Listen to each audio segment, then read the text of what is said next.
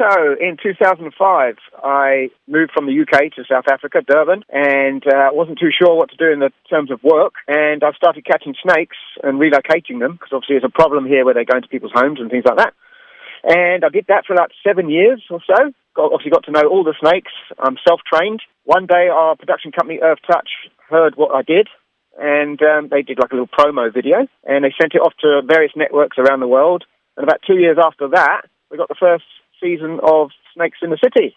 Okay, Simon, let's hear from your partner in crime, Siouxsie. Now, Siouxsie, for your line of work, I believe it's the ideal time to be in Durban. Hot weather, rapid grass growth, just perfect conditions for snakes. Yes, it's the exciting time for us. I think it's a time most people dread, but for us it's our favourite time of year. So you've just gone through winter, and obviously we've gone through quite a cold spell, an unusual cold spell for Durban for this time of year.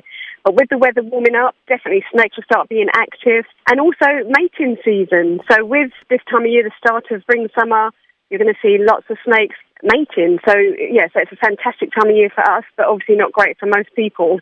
Have you or Simon ever been bitten by a venomous snake? And if so, could you tell us about the experience? Yeah, we both have been bitten. In our line of work, we would expect that, because obviously we are dealing with deadly snakes every day. Simon has been bitten by a copperhead. Now, that's an American snake from America, but it was somebody's pet whilst he was in South Africa. The snake actually had babies.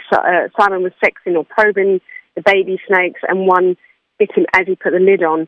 Because he was in South Africa, there was no anti-venom available, so he had to ride that bite out, and it was very, very painful. For me, your night adder that lives here was the snake that bit me. Now, people think they're just like a low, sort of a mildly venomous snake. But trust me, the pain was quite unreal. It was a baby snake, but it bit my finger.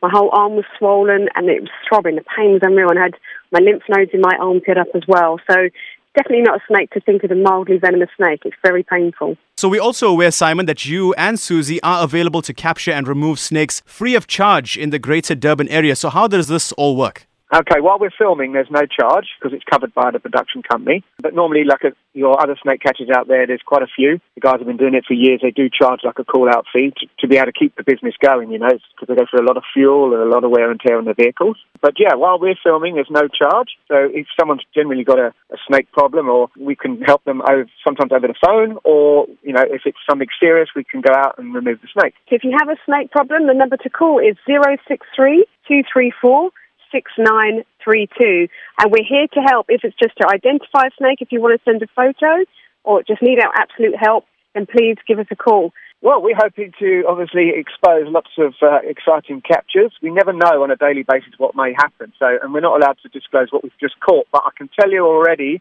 that we caught a massive mamba yesterday, but I can't say where or what, but absolutely huge.